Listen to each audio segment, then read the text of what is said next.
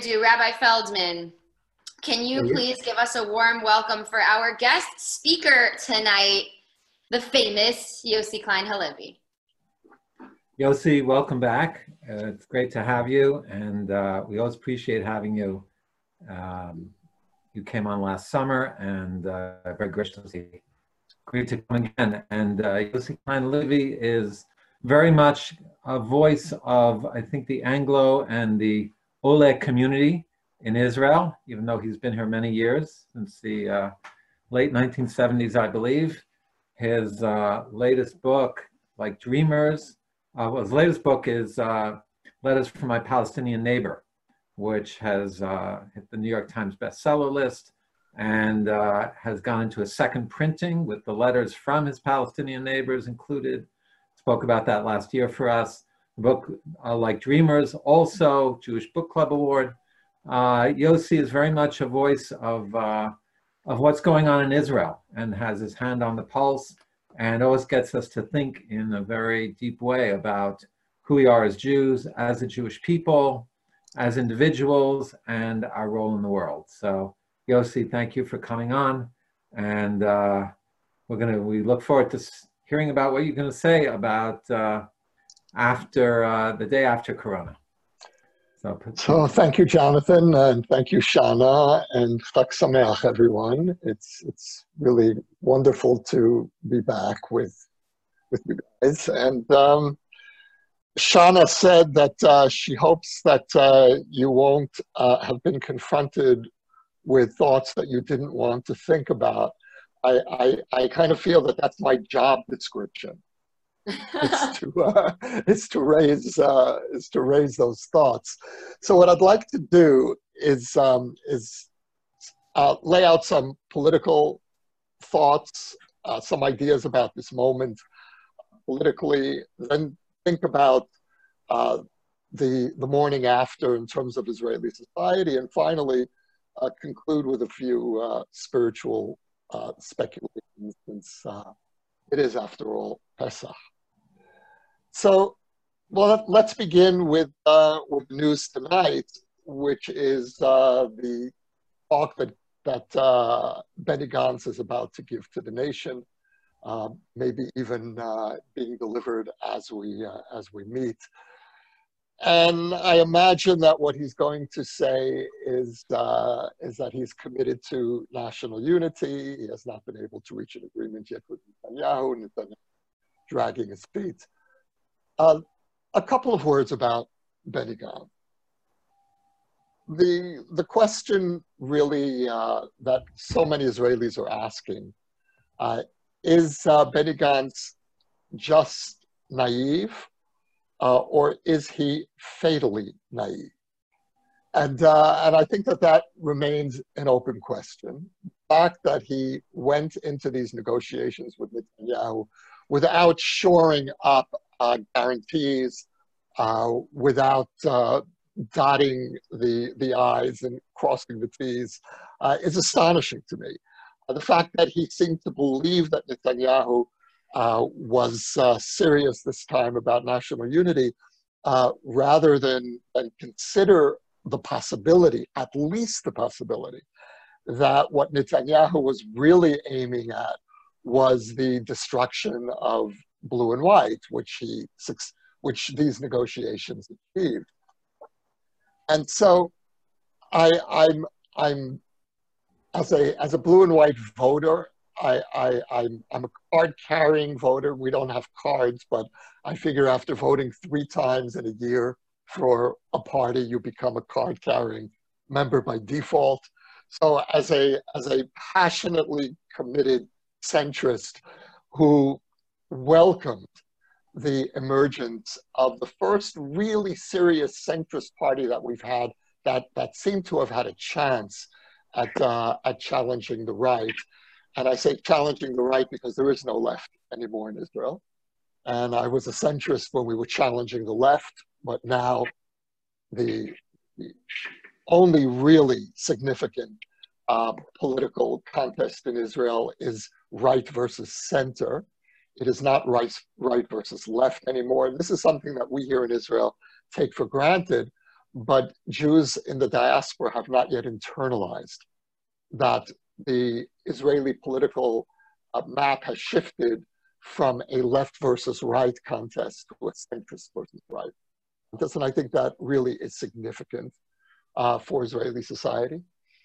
But the price that Benny has paid for entering into negotiations with Netanyahu, inconclusive negotiations, negotiations that as of this moment have nothing whatsoever to show for themselves. The price that he's paid is the self-destruction of the best hope that the center has had since Ariel Sharon created Bima almost 20 years ago. And so what we're looking at now is really a political tragedy. What I will say in defense of Benny Gantz is that he prevented the Israeli political system from experiencing a total meltdown over questions of democratic legitimacy. And what we tend to forget is where we were at 2.5 weeks ago when Benny stepped in and began his negotiations with Netanyahu.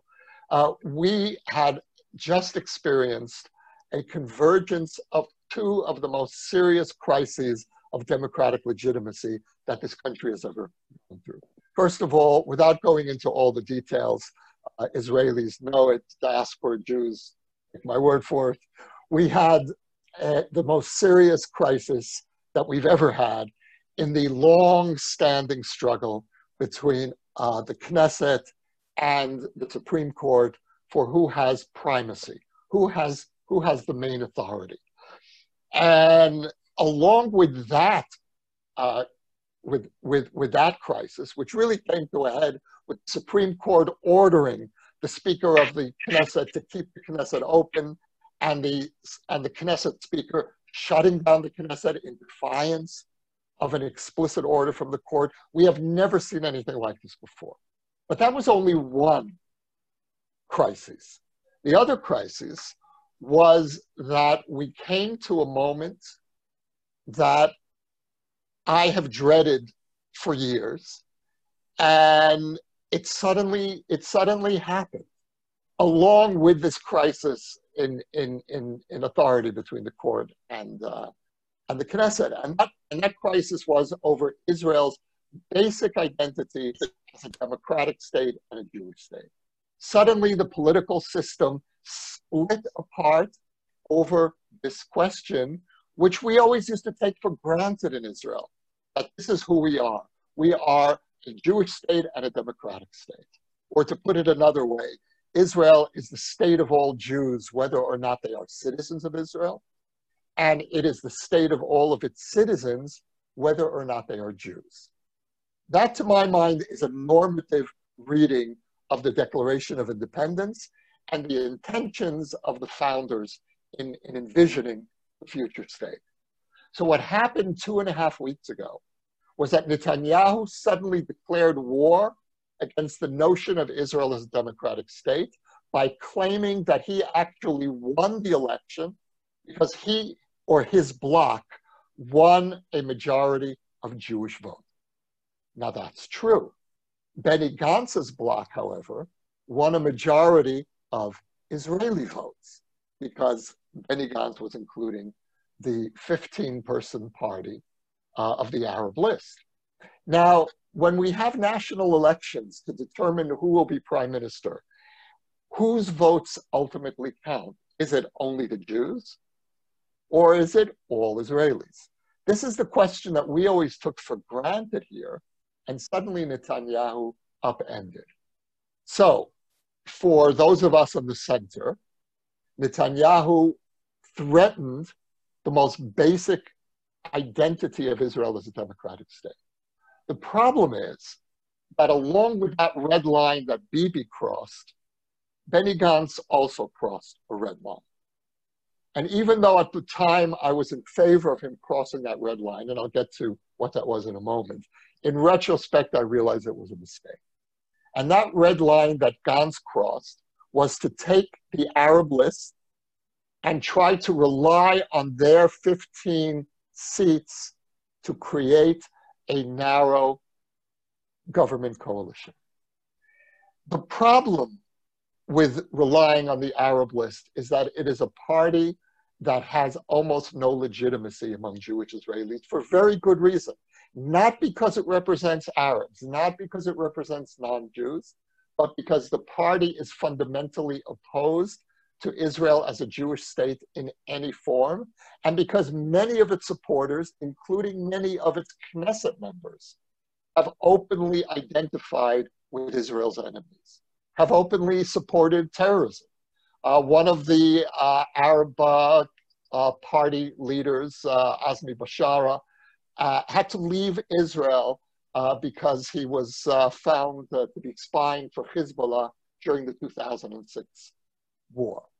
And so we're talking about a level of delegitimization that really can't be compared to situations in other democracies. And so when Benny Gantz tried to create a narrow coalition government with the Arab list, right-wing Israelis said, you are destroying the Jewishness of the state. And so the crisis that we were facing 2.5 weeks ago was the right was declaring Israel as a democracy to be illegitimate. And from the perception of the right, the center was doing the same regarding Israel as a Jewish state. And so now we're in a very different place politically, where we're back to sordid Israeli business as usual.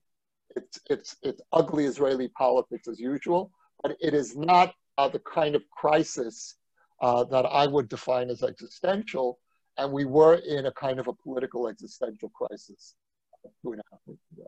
We may return to that if these negotiations break down and Benny Gantz tries somehow to put together his broken coalition, if only for the purpose of passing a law that would deny Netanyahu the ability to run in the next election, or the way the law would put it, to deny the right of a candidate to run who is under indictment, which of course means no, then we could find ourselves again back in that same moment where right-wing voters will accuse the center of trying to create a political reality based on the support of an illegitimate party.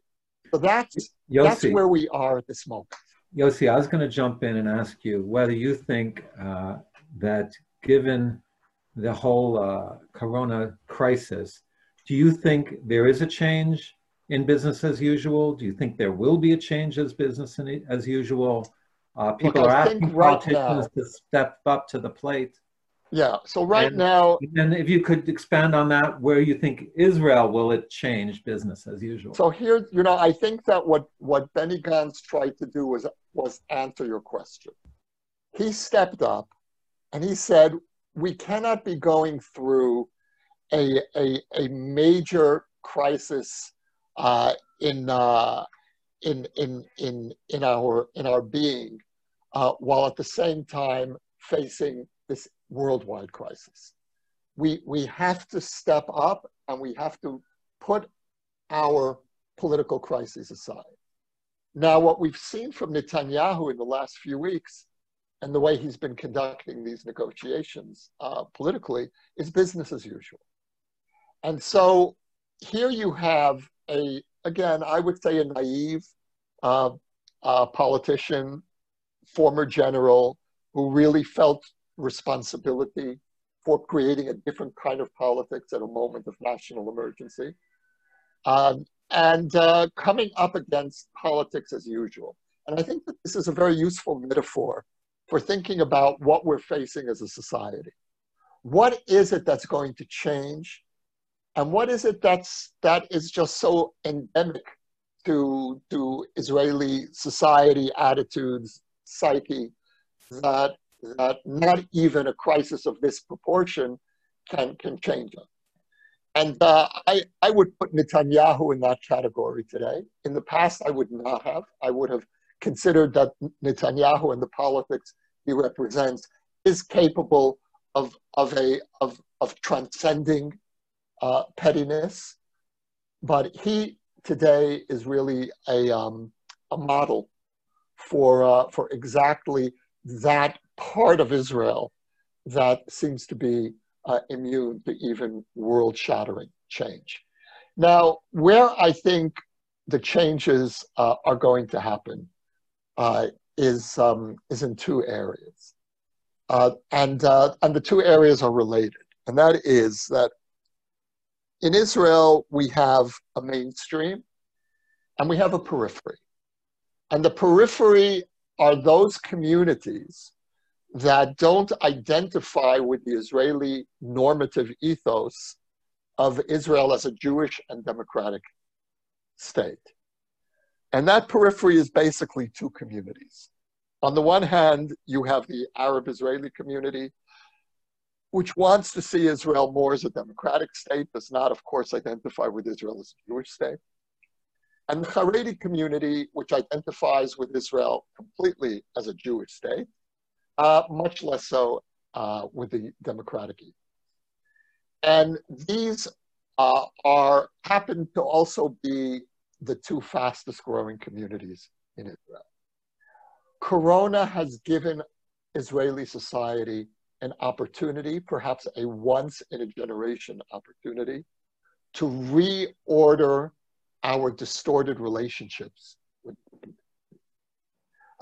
the Haredi. I think it's very straightforward. We can no longer continue subsidizing the separatism of 10% of Israeli society. We can no longer continue subsidizing the voluntary poverty of the Haredi world, because what Corona has shown us is that not only is there a terrible social and political price that we have paid for Haredi separatism, but also under certain circumstances, there could be a literal life and death price that we pay. And that's what we have begun to see with the breakdown in the Haredi communities. And God forbid if Corona continues to intensify, then we may really be seeing a serious threat to the ability of the health system to cope. And so this is a moment that's going to require a deep rethinking about our relationship with the Haredi world. In terms of the Arab community, for all of the mistake that I think Benny did make in trying to legitimize his narrow coalition on the basis of an illegitimate party, nevertheless, a psychological red line was crossed in the sense that it is no longer unthinkable, it's no longer unimaginable to create a coalition with Arab parties. And one of the anomalies that we experience in our Arab-Israeli politics here is that a majority of Arab Israelis are integrationist minded. They want to be part of Israeli society. But the politicians that they send to the Knesset tend to be more nationalist than integrationist. And so even though many of us want to bring in the Arab constituency into government, the parties that they elect to Knesset make that impossible.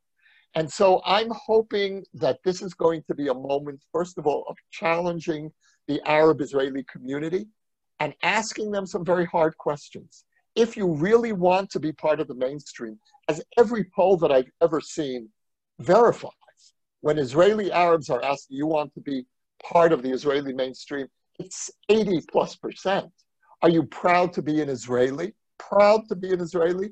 Over 50% in every poll. And so that gives us a basis for really creating a new relationship.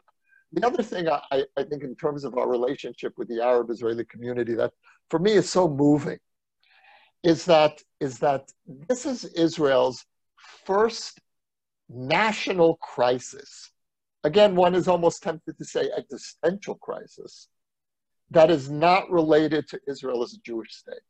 It is not a threat by our neighbors. It is not an attack on Israel as a foreign implant here.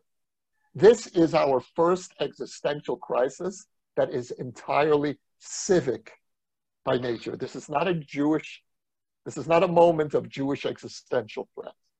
It is our first truly Israeli crisis. That gives us an opportunity for the morning after Corona to start thinking about, what does Israeliness mean? You know, we used to have coalition crises here over who is a Jew. The next crisis that we need to initiate is, who is an Israeli? What is Israeliness? Are Arabs part of Israeliness? And if so, to what extent? Are diaspora Jews part of Israeliness? My answer is yes, to some extent. These are the questions that need to be on the table, because this crisis is raising them in ways that we haven't experienced before. Now, the other thing here that I think is worth noting in terms of our relationship with Arab Israelis, is that the one part of Israeli society that has always been completely integrated is the healthcare system. Where Arabs and Jews encounter each other most intimately is in the maternity wards, in the cancer wards. 20+% of Israeli doctors are Arab. 30+% of Israeli nurses are Arab. 40+% of our pharmacists are Arab. That means that the healthcare system was in some sense uniquely prepared for this moment of Israel's first civic crisis, which happened to have been a health crisis. And that really gives us an opportunity that we haven't had before. But what worries me about the morning after, and I've been through so many morning afters of Israeli crises, over 40 years now of morning afters, is that one of our strongest tendencies, one of our strongest traits, is also one of our weakest traits. It's strongest in a time of crisis and weakest the morning after. And that is our ability to cope by simply maintaining as much of a routine as possible. Israelis have an extraordinary capacity to maintain business as usual under extreme threat. That's wonderful when you're going through a crisis, a war, or now Corona.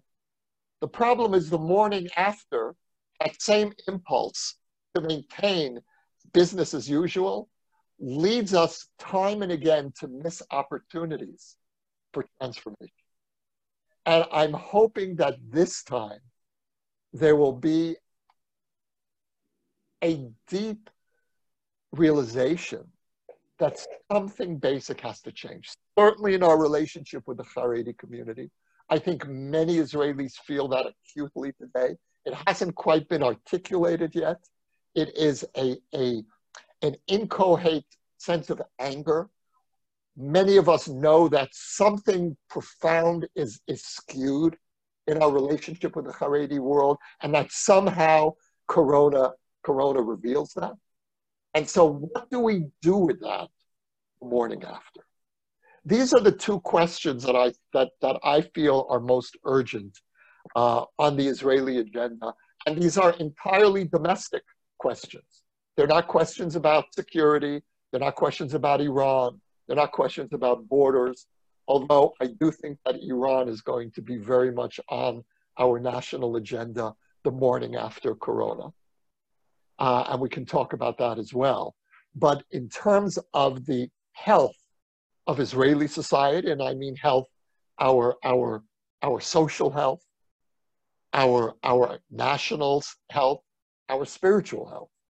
This is really going to depend on our ability to renegotiate our relationship with these two peripheral communities that have not yet developed a healthy relationship with the mainstream. Jonathan, do you want to you want to jump in with any questions or? Well, before we get to the questions, and we'd like to do that, maybe just a word about kind of Israel in the larger world. Are there opportunities here to change the Israeli-Palestinian political relationship, the Israeli-Arab world relationship? Look, I think that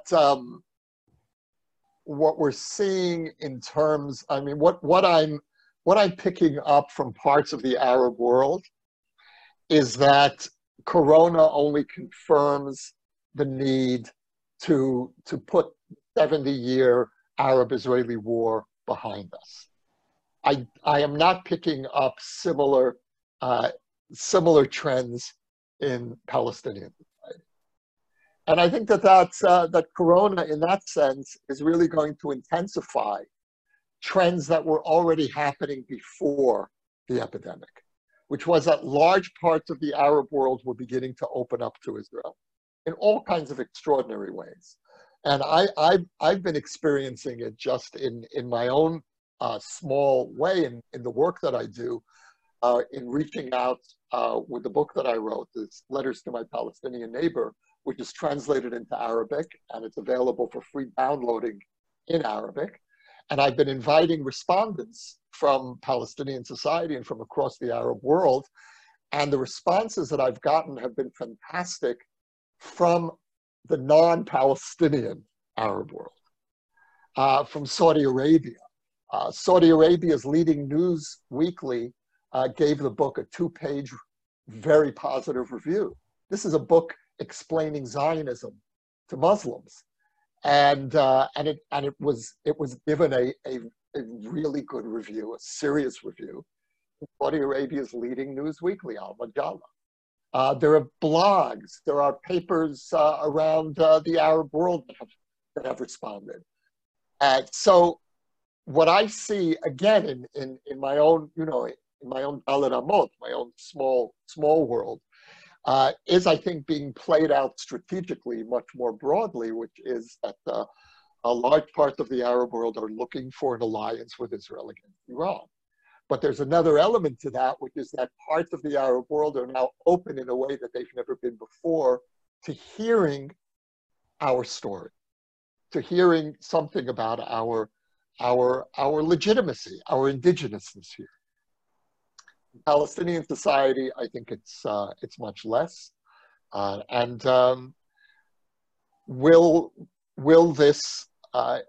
Will this experience raise the walls higher? Will there be voices saying, look, we live in such close proximity, we need to cooperate? I think it depends in part what happens in the next couple of months in Palestinian society. So far we're not seeing that. Okay, thank you. Shanna, you want to moderate and open up to some of the larger questions? Yes, and I've been keeping track of some on a notepad. So before we get into so I would like to invite everyone to write their questions in our chat. This is a really effective way for me to get everyone's questions in. So write those in the next couple of moments. In the meantime, I invite everyone to like our Facebook page, Tribe Tel Aviv. You'll be able to see all of our events there. You can also follow me personally. My name is Shanna Fuld. I'm a journalist, I'm a reporter, a TV broadcaster, writer, and I host these events, which are very dear to me. So follow me on social media so that you can find out about our events. We have had Yossi Klein Halevi with us a few times, and every time it is such a pleasure. Thank you so much for speaking to us, Yossi. So follow me so that you can figure out what is happening next. Shanna Fuld, SHANNAFULD, Tribe Tel Aviv. That's also our Facebook page. And now I'm going to take some questions. I'm going to begin with Avraham, who asked a question. How can you say that the Arabs want to be a part of society, but they elect leaders that don't? How could you make that claim? Yeah, it's a really good question. It is one of the deep anomalies of Israeli politics. When I say that Arabs want to be part of Israeli society, bear in mind that there is a minority, probably a substantial minority, that is alienated from Israeli identity. But the fact that every poll of the last years has shown a majority of Israeli Arabs answering affirmatively when asked whether they're proud to be Israelis is, I think, a really surprising statistic. The other thing that I would urge us to pay more attention to as a society are the many thousands of young Arab Israelis who have defied the wishes of their own political leadership and signed up for Sherut Leumi, for national service, alternative national service, alternative to the military. This is, I think, one of the most hopeful developments of recent years, which Israeli Jewish society has not paid sufficient attention to. And there are other indications of Arab Israeli attempts to integrate into the mainstream. I spend some time in the Arab Israeli community. It's a community I'm very interested in. I worked with that community in different capacities, and I think that it is one of the great underutilized resources of Israeli society, as I think the Haredi community is one of our great underutilized resources. This is a community of tremendous intellectual capabilities. The Israeli economy desperately needs Haredi participation. Okay, great. Thank you so much. I'm going to move on to the next question. This question I had to throw in Google Translate. This question is from Mike Cohen. He wants to know, does Netanyahu really prefer to turn the government into a left-wing / Arab rotation through Gantz than to pass the baton to number 2 in the right-wing emergency coalition one day? And if that's incorrect, please correct me in English. Well, of course, Netanyahu would prefer a right-wing government. He doesn't have the numbers. So the reason that we're going through these contortions is because he doesn't have a government. So it will either be a coalition with Gantz, or a fourth election in the middle of a pandemic. That's a really exciting prospect for Israeli society. Okay, moving on. This is from Tzvi Lifshitz. Thank you, Tzvi. What do you think of someone like Gideon Sha'ar, given that he is the heir apparent to Bibi and Likud, if the Knesset should be given the go-ahead to choose someone? Yeah, I don't think he's the heir apparent. He doesn't have a strong enough base in the Likud, and he made the fatal misstep, the unforgivable crime of actually challenging Netanyahu in his party primaries. Just like Israeli elections from the Netanyahu perspective are supposed to be determined only by Jews, Likud primaries are supposed to be one candidate affairs. No one is supposed to actually challenge Netanyahu. Gideon Sa'ar did. He ran against Netanyahu and became persona non grata within his own party. So I don't see him as the heir apparent. When I look at the Likud today, it's such a to my mind, a depressing collection of mostly third-rate politicians. And there's a reason for that, which is that Netanyahu deliberately destroyed the political careers of talented Likudniks who could have been competition to him. The result is that our largest party is also one of our most impoverished intellectually, ideologically, and I say this with a great deal of sadness. I actually come from that world. I grew up in the world of the Likud. That's where my kind of still my emotional grounding politically is. I no longer vote with that camp, but emotionally I'm still very connected there. And what I see is a self-destruction of what was once a great political movement and an essential political movement. Thank you. This is a question from Danny. What realistic policy changes do you think are possible to start integrating the Haredim into society? Does it start with leaders' rhetoric, army policy, or economic policy? Do you think a lot of the isolationism is allowed by Netanyahu, and when the Netanyahu era ends, some of this isolationism might as well? Yeah, I think that's part of it, although the blame is certainly not Netanyahu's alone. You know, the game that all of the parties, you know, Labor when they existed, the Likud, the Center, they all see the Haredim as the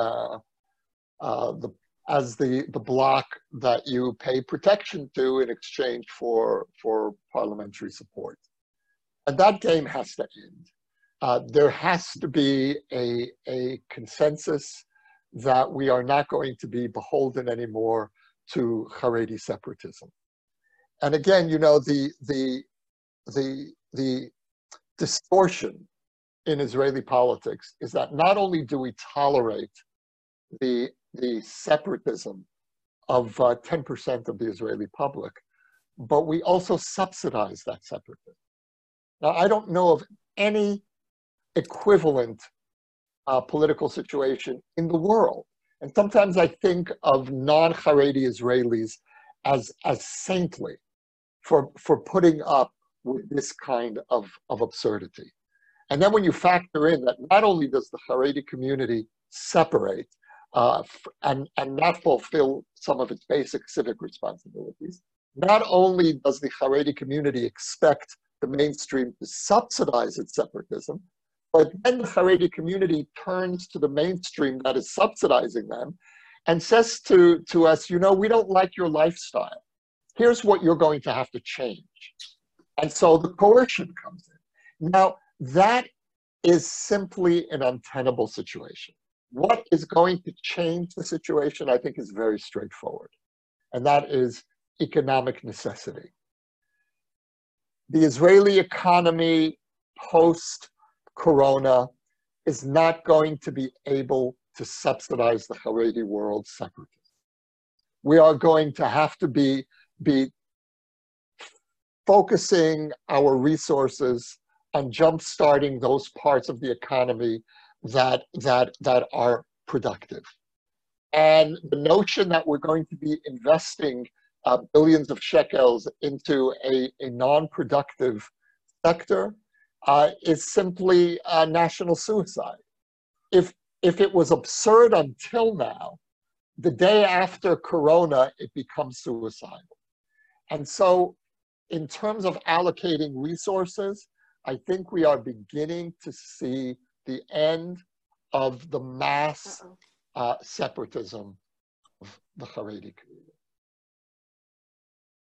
That's a very optimistic statement, actually.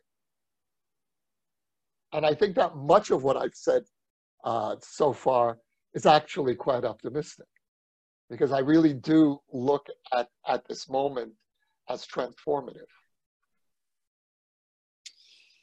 Can everyone hear me? Okay. Yeah. Did you mention that Israeli businesswomen and men are acting like business as usual and might miss some opportunities? If yes, could you explain how we should rethink the way that we do business? No, I didn't mean it in terms of business. I was speaking about the business of politics. And I was speaking more broadly about a certain Israeli means of coping. That, I'll give you an example. A few years ago, there was a terrorist stabbing at the light rail station near my home in Jerusalem. And I saw it on the news, and about an hour later, I walked over to the station to see what was going on. And what I saw was nothing. There was absolutely no trace that an hour earlier there had been a terrorist attack there. There were no police lines. There were no crowds. There were people waiting to get onto the train an hour later. Now that's, you know, I went to Pittsburgh about a year ago, and I visited the Tree of Life Synagogue. And this was a few months after the massacre, maybe 6 months after the massacre. And it was still closed. There were still police barricades around the Tree of Life Synagogue. Now, in Israel, we deal with emergencies as we absorb emergencies into routine. That's how we cope. That's how we as a society live under permanent threat, permanent siege. That's a very powerful coping mechanism that goes back in Jewish history. We know how to survive. We know how to cope. The problem is that when you translate that coping mechanism to the morning after a crisis, that's the moment to actually be galvanized. That's the moment to say, well, wait a minute, something extraordinary just happened to us. How do we integrate that experience into how do we create a new routine? But we tend not to think that way. And again, I've seen this happen in Israeli society for 40 years. Thank you. Next, a question from Jake Shapiro. How do we bridge the gap between Israel and the diaspora? How can we reconcile our very distinctive worldviews? What role should diaspora Jews play in Israel and vice versa? Okay, so those are two very different questions. In terms of navigating our relationship with diaspora Jews, I would say, first of all, recognizing the profound differences in our experiences and how the very different kinds of Jewish identities that each community has created are necessary responses to our circumstances. And I'll unpack that briefly. American Jews live in the most accepting diaspora, the most accepting circumstances that Jews have ever experienced, the most welcoming circumstances. As a result of that, American Jews have created forms of Judaism that are flexible, that are open, that emphasize the universal. We in Israel live in the most hostile geography on the planet, not only toward Jews, but especially toward Jews. And as a result of that, our response to our environment has been to be the toughest kid on the block and develop very strong tribal, particularistic loyalties. Now that is a necessary response to our circumstances. So you have a very universal-minded, tikkun olam-minded American Jewry, and a very Judeo-centric, tribalistic Israeli Jewish identity. The first thing we need to do is to start talking to each other and explain and legitimizing each other's Jewish responses. American Jews are not betraying the Jewish people by creating forms of Judaism that are appropriate to their circumstances. We here are not betraying thousands of years of Jewish ethics by creating a tough military deterrence, which is the only way to respond to being in the most dangerous region on the planet. And so we need a little bit of mutual firgun, you know, that great Yiddish word that became a Hebrew word. And Hebrew adopted firgun because there is no firgun in Israel. A word that we actually we don't know how to use firgun. Firgun means help me out, Jonathan. How would one to indulge the other, to understand the other, to even rejoice in the other's achievements. So I would say that American Jews and Israelis need to begin by celebrating the very different forms of Judaism that we've created, precisely because each of those forms of Judaism is such a wise response to its circumstances. Now, the problem is that each of these forms of Judaism can go too far. Tikkun Olam can empty out into a meaningless post-Jewish universalism.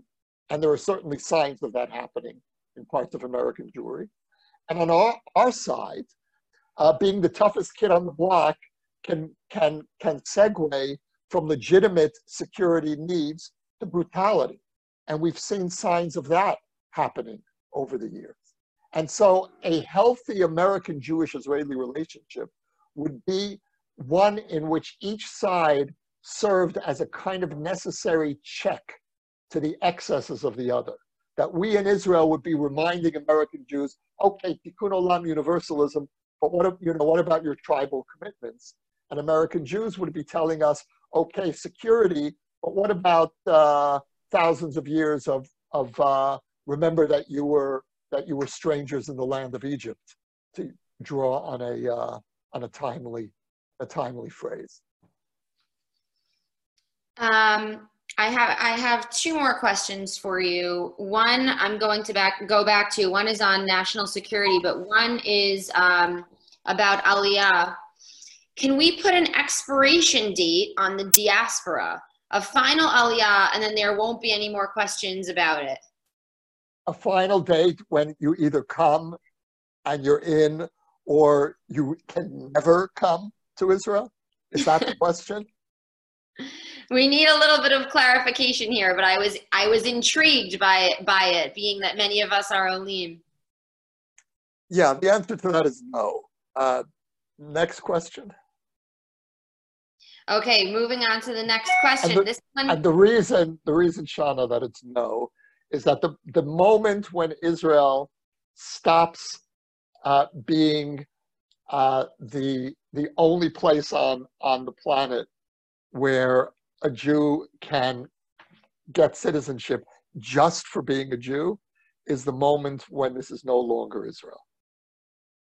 In the same way that the moment where we adopt Netanyahu's criterion about what an Israeli majority is in an election, that's also the moment when we're no longer Israel. I'm raising my hands for all of the Olim in the house that are in this call. At the national security level, how does the possibility of a Gantz Arab coalition square with the future need to act against Hamas in Gaza, Hezbollah in Lebanon? Great question. It doesn't. It's not possible. You cannot have a functioning government with the Arab list. It's not possible. What you can have is the Arab list supporting a bill that would ban anyone facing indictment from running for prime minister, which I think is probably what Gantz had in mind, that he would create a government for a very short term that would pass that law, perhaps a few other laws. You can have a situation where, again, for a limited term, you can have the Arab list supporting a very narrow center-left government from outside the coalition. Given the ideological inclinations of the Arab list, given the fact that today's generation of Arab politicians will never support any Israeli military action on any front for whatever reason, it's simply not sensible. It's not possible for us to have a stable coalition. But for certain limited goals, I believe that can be possible. So. Okay.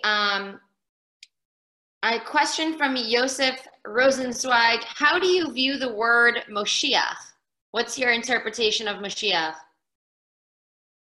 Wow. Okay. Let's switch gears now, everybody. We're moving from Benny Gantz and Bibi Netanyahu, who are not candidates for Mashiach, either of them. Although I would prefer Benny to Bibi, but never mind.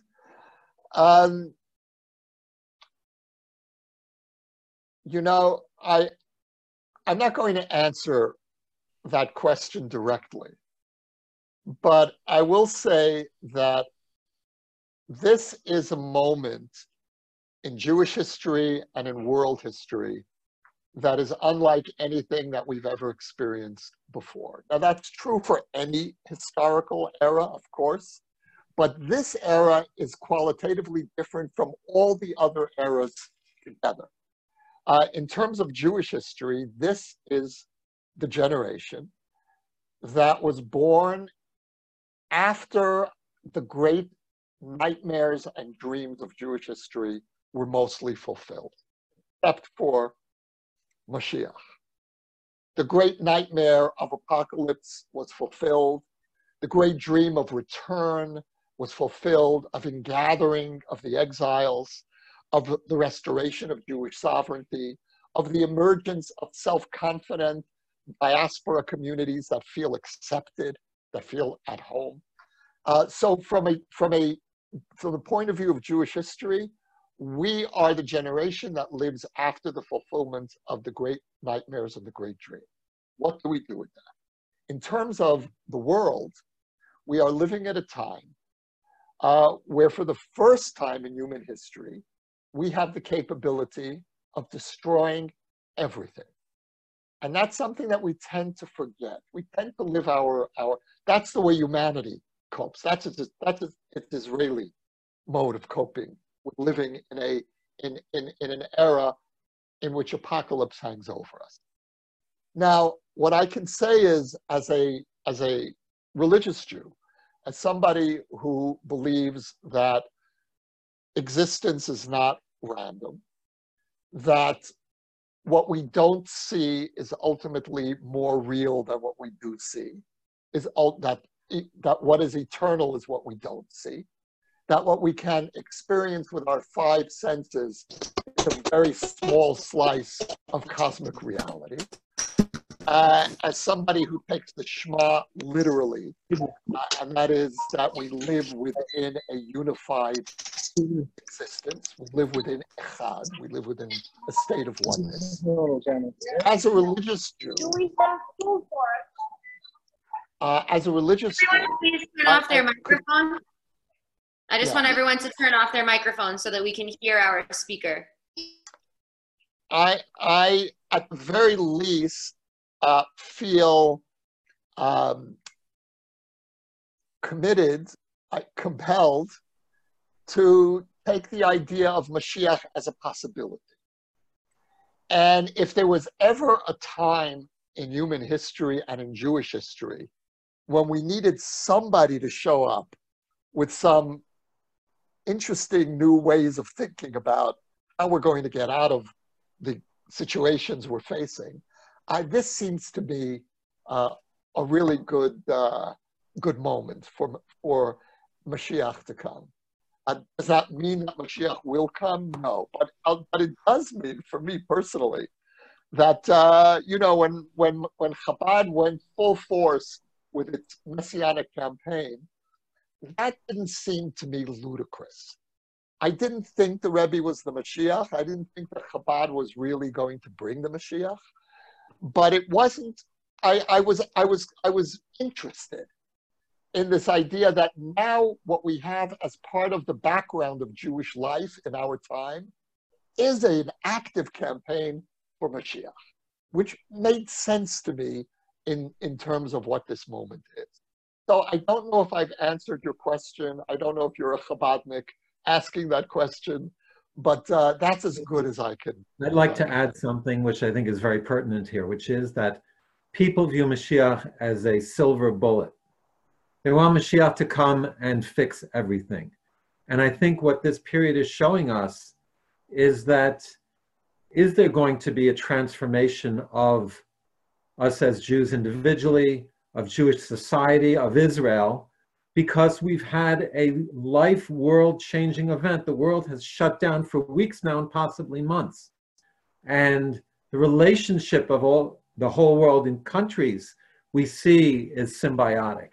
So the question will there be a silver bullet that'll come and solve all our problems? The question is, will we respond to these life-changing events in a way that transforms us, our society, our country, and the entire globe?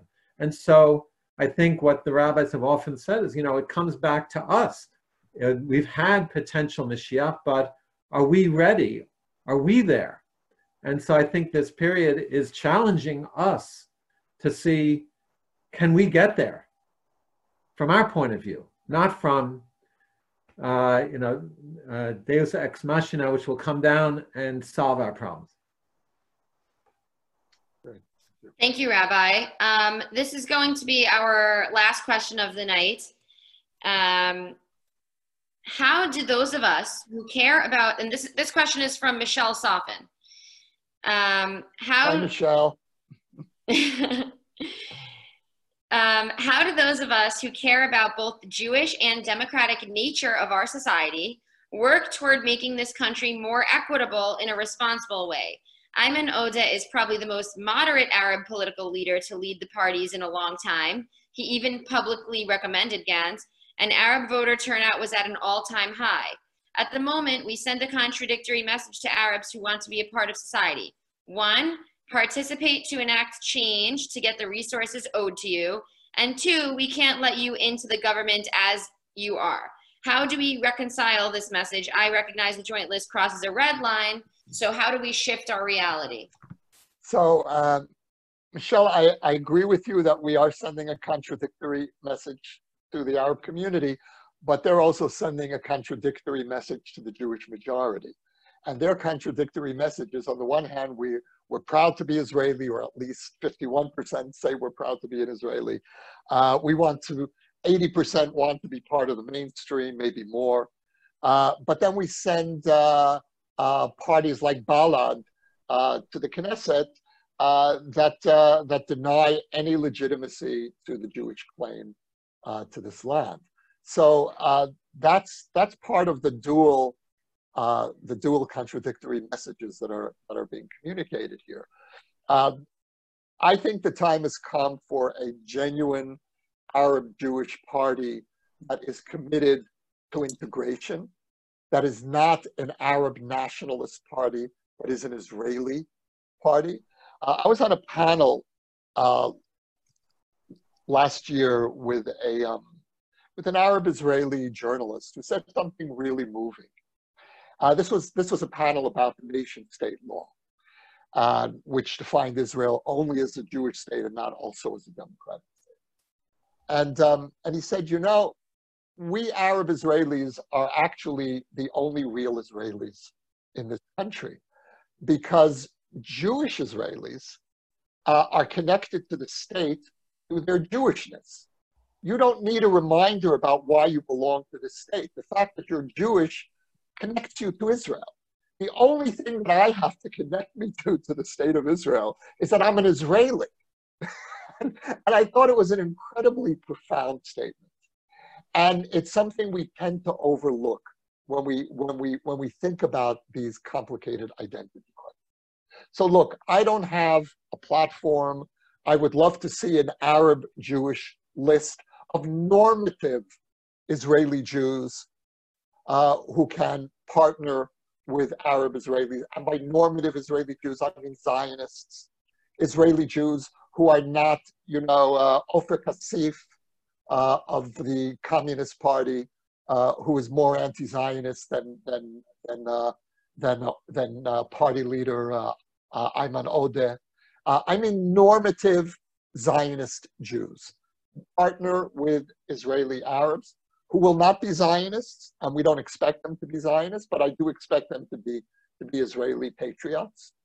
And then we try to figure out together, how do we expand the neutral space of civic Israel? And that takes us back full circle to really what I mentioned earlier in our conversation, which is that this pandemic is Israel's first existential civic crisis. And that really is an opportunity for us to renegotiate the relationship. I would like to just end with one response to Jonathan's, what you said about taking responsibility, and something about coming up to the final day for us in Israel, the seventh day, the final day of Pesach, which is the day of the crossing of the Red Sea, and that's traditionally the moment when we remember the crossing. And the symbol of the crossing of the Red Sea is Nachshon ben Aminadav. And the Midrash tells us that Nachshon, that sea was not moving. Moshe is trying, God isn't doing anything. And nothing happens until Nachshon leaps into the water. It's a leap of faith. He takes the initiative and the waters part. And I would, so that in one sense, that's a strengthening of what you were saying, Jonathan. And that's something for us to, in a way, carry into the end of Pesach. But I would also like to use Nachshon in a slightly different way. And that is as a symbol or an inspiration for overcoming fear. Because really the dominant emotion that we're all struggling against this Pesach is fear. And it's everywhere. And it penetrates our sleep. It's you wake up in the morning and you have those few seconds where you think you've worked just a normal day, and suddenly you remember, oh right, that, And Nachshon is that inspiration for us, that model for us of what it means to overcome fear. And the connection between Pesach and overcoming fear is faith. Because what impelled Nachshon and what impelled Yetziat Mitzrayim, what impelled a nation of slaves to get up at midnight and sacrifice a lamb, which was one of the gods of Egypt, which is why they were commanded to sacrifice the lamb as their first expression as free human beings, to defy their taskmasters by sacrificing an Egyptian god, and then leave and then leap into the water was faith. Faith in the presence of God, faith in our destiny as a people, faith in this world as meaning. This is not a random world. That's the message of Pesach. And it was the creation of a people. And so Nachshon for me is really someone that I'm holding on to very strongly this Pesach. So thank you all very much, and it was really a pleasure to interact with you all. Thank you so much, Yost. If everyone could just show their rounds of applause in their screen, I would love it. I want to take a picture, so keep your applause going. Amazing. Beautiful. Sameach, everybody. Chag Sameach. I just want to say a couple of concluding words, which is I just wanted to thank our speaker, Yossi Klein Halevi. You made a joke at the beginning of our talk that you are the guy that makes everybody think about the things that they've been avoiding. But I would like to say that you brought so much positivity to a moment that has been very stressful for all of us. And you have made this talk uplifting instead of a drag. So thank you so much for that. Another thing I would love to say is whenever I do the Sunset Series, I find that everyone who comes to the Sunset Series is open-minded, polite, respectful of each other's opinions. And it is such a unique place to have conversations like this, because you don't get an opportunity to share your real thoughts in an environment that's safe and that everybody is respectful. So I would like to say thank you to everyone who joined for creating that environment. And I also just wanted, No, I have just one request when you finish. I'm sorry. Go ahead, finish, and then I have a request.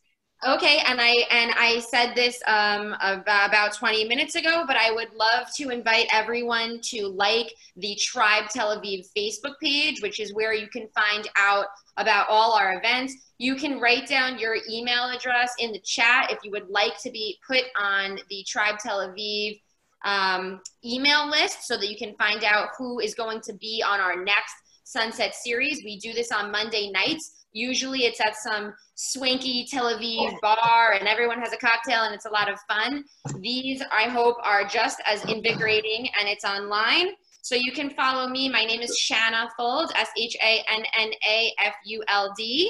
I'm always posting about my events. I'm always posting my reports. I'm a journalist as well. So I just want to encourage everyone to, I'm going to include the links so that everybody can follow our pages and stay informed about our events. And I'm going to hand it off to you, Yossi. You said you had something more you wanted to say. Yeah, I would just, my request is if everybody could unmute and wish each other Chag Sameach. Chag Sameach. Chag Sameach. Chag Sameach. Chag Sameach, Jonathan. Thank you, Shana. Bye, Michelle. Thank you for both of them. Bye, Yossi. I don't know what I'm Great, thank you. Hi, Shana. Chag Sameach. Because this night, you have to stop your holiday drinking. I didn't hear them speaking. They were I was waiting to go to the front. Thank you, Yossi. Thank you. Take care. Glenn, nice to see you. You too, and thanks for talking to Orly. Oh, really? Well, I hope to have a real conversation with you. Look forward to it. Take care. Thank you, Aaron. Nice to see you. Be well. Okay, over and out. Stay well. Keep well, everyone.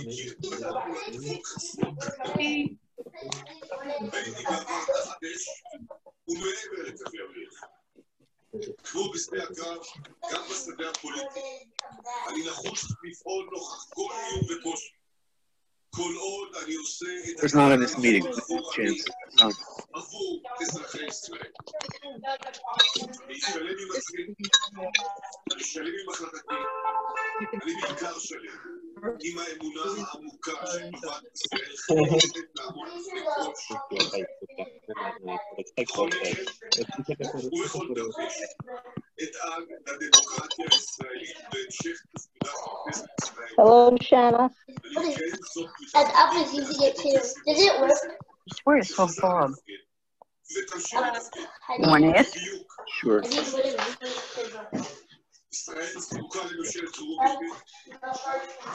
Go back, everyone. How to do it? No.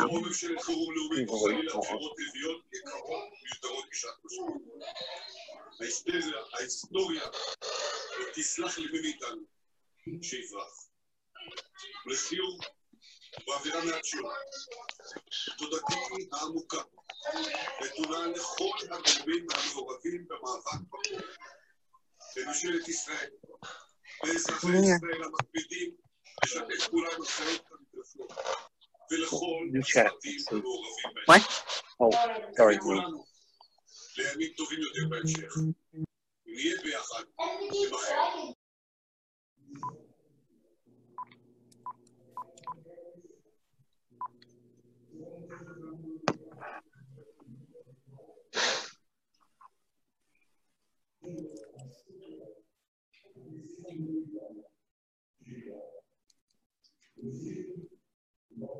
Whoever it is, he's evidently gone. Or she. Right. I think she's leaving it open to everybody, and well, maybe you never know. Bye, everyone. Chag Sameach. Yeah.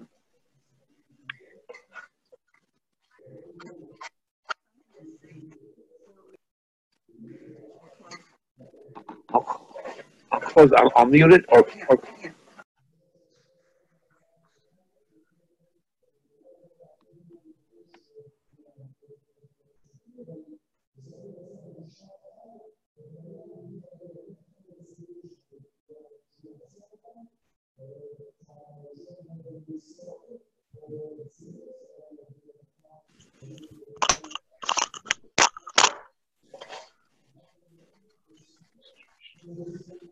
off.